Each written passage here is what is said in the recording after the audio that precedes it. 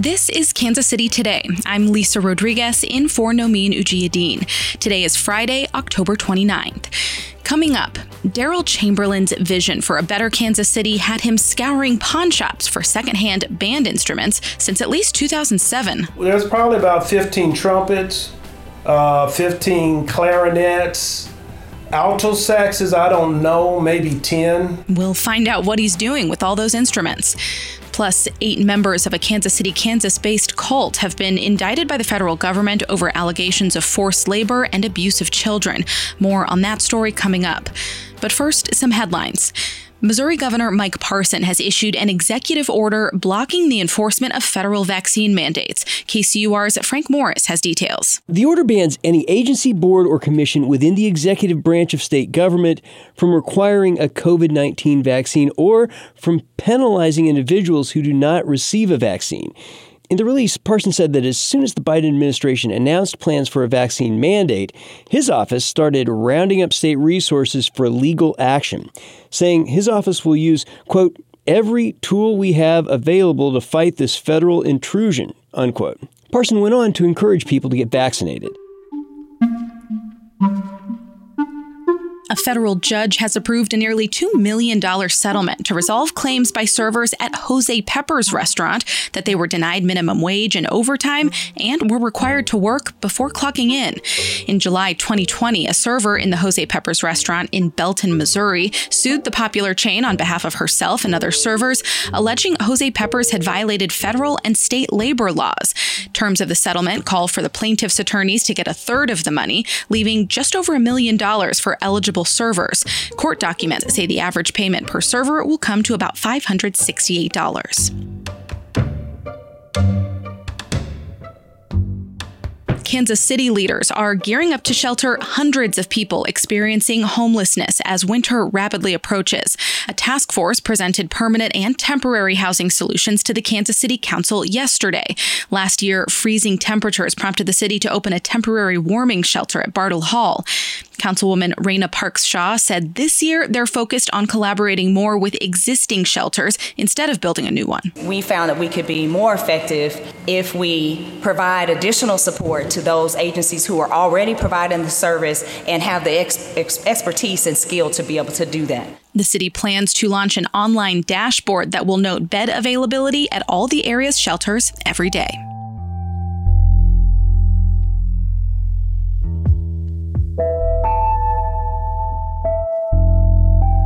This week, KCUR reported that a federal grand jury indicted 8 members of a Kansas City, Kansas-based cult.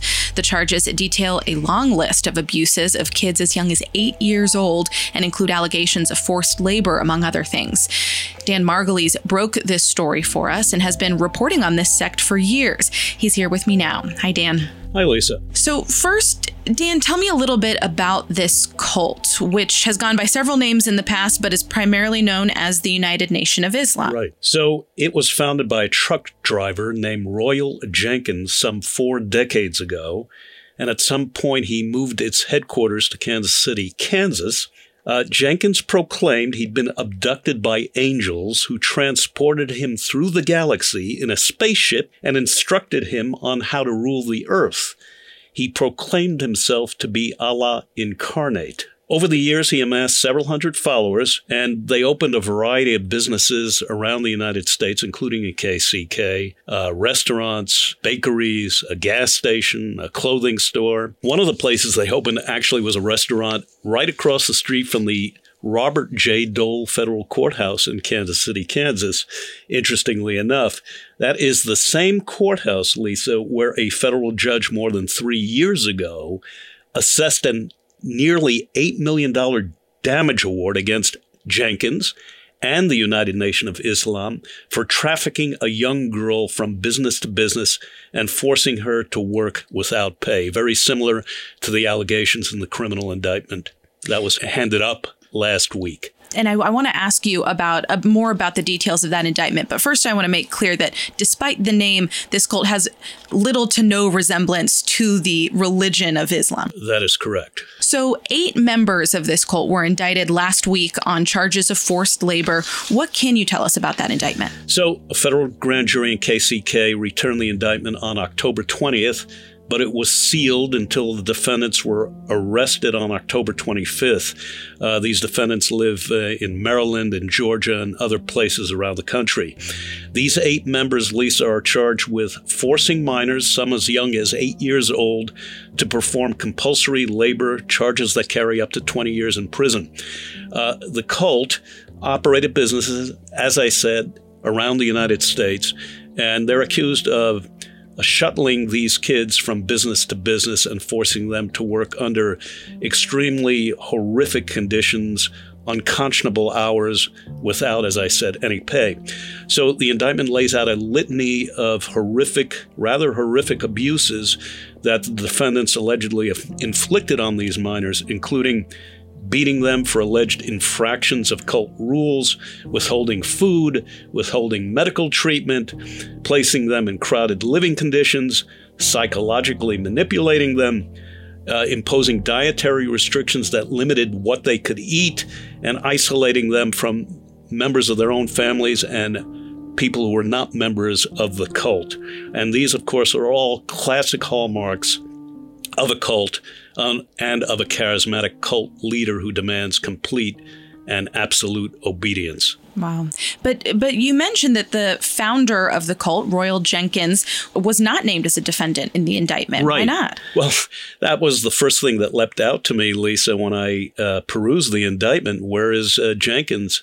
I mean, he's named in the text, mentioned in the text all over the place, but he's not named as a defendant.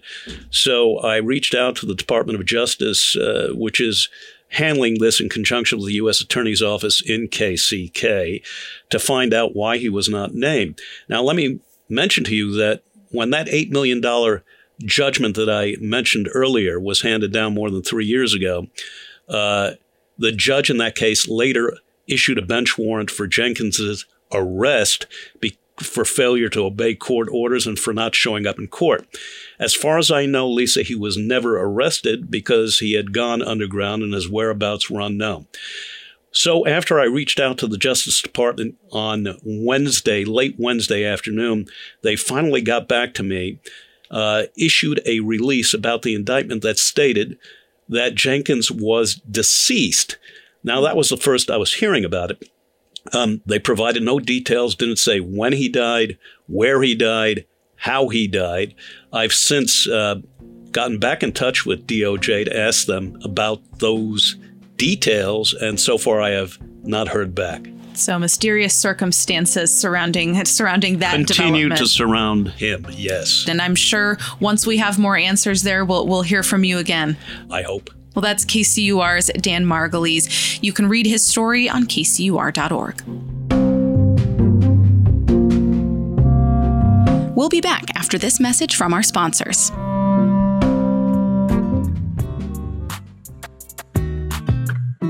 At UMB Private Wealth Management, a part of UMB Bank, your story is our focus. UMB works closely with you to tailor a plan that meets your goals through every stage of life and changing economic climates.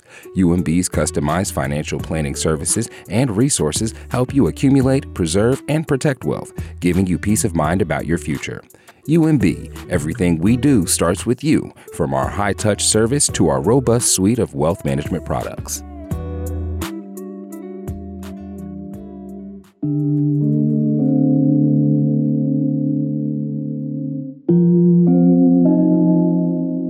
This is Kansas City Today. I'm Lisa Rodriguez, in for Nomin Ujiyediin. Daryl Chamberlain has a vision for improving Kansas City's urban core. Not only has his vision led to national acclaim, but it's kept him on the lookout for secondhand instruments for more than 14 years. KCUR's Luke Martin brings us this story. Daryl Chamberlain has so many instruments, he's kind of lost track of how many there are. Golly, We've got instruments that belong to every section of the orchestra, plus some. Probably have about 15 trombones now. Chamberlain is the founder and director of the A-Flat Youth Orchestra and Music Studio, and his storage area is packed. There's probably about 15 trumpets, 15 clarinets, alto saxes, I don't know, maybe 10. Chamberlain's ensemble has graced the stages at the Kaufman Center for Performing Arts, Johnson County Community College's Polsky Theater, and more. We're on goal to build an inner city youth orchestra that's going to serve the urban core of Kansas City. That's where he says school bands and orchestras have taken the hardest hit and are only just beginning to bounce back.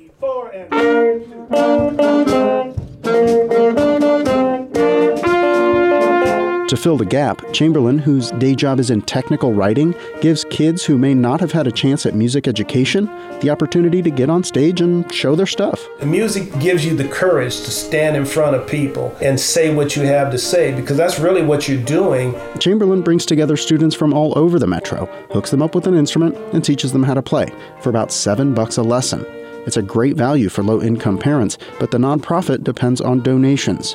And the orchestra plays all kinds of music, from concert band and orchestral numbers to gospel, jazz, and blues standards, and some pop. I think it's important to expose the child to as many diverse styles that you possibly can, because that's what the world looks like. That's exactly the sentiment behind much of Black Violin's music. The Florida group was in Kansas City this week, playing the Kaufman Center. The string duo leans heavily on elements of hip-hop, pop, and rock. But we feel like it is important to be exposed to the classics because, without that, we wouldn't have been able to take the classics and turn it into something new.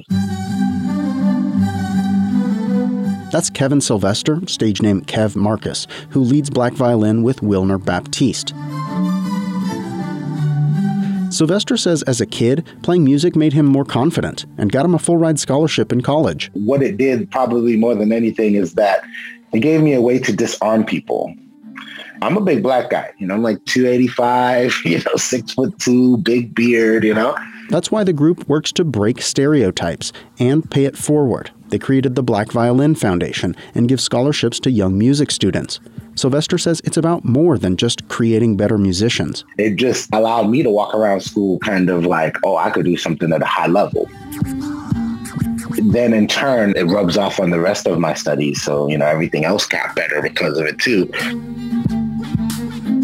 At the Jameson Memorial Temple on East Linwood and Benton Boulevard, Chamberlain students agree.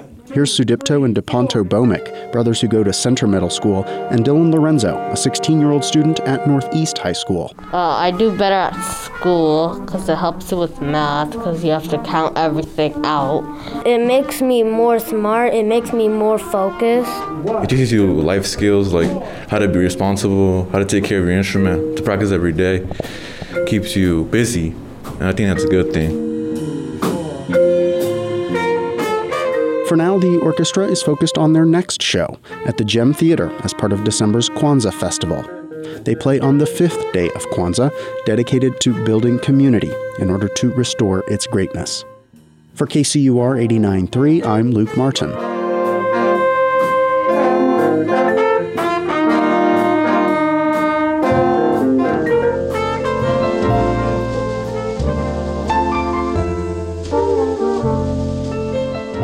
This is Kansas City Today. I'm Lisa Rodriguez. Nomin Ujiyedin will be back Monday. This podcast was produced by Byron Love and edited by Gabe Rosenberg. To read Luke's story on the local youth orchestra, visit kcur.org, where you can also listen to a live stream of Kansas City's NPR station. If you like what we're doing here at Kansas City Today, please rate and review us on your favorite podcast app. You can also call and leave us a voicemail at 816-235-8930 with your thoughts. On Monday, we'll bring you 2 stories about music and literature in Kansas City with singer, composer, and harpist Calvin Arsenia and bookstore owner Willa Robinson. Thanks for listening.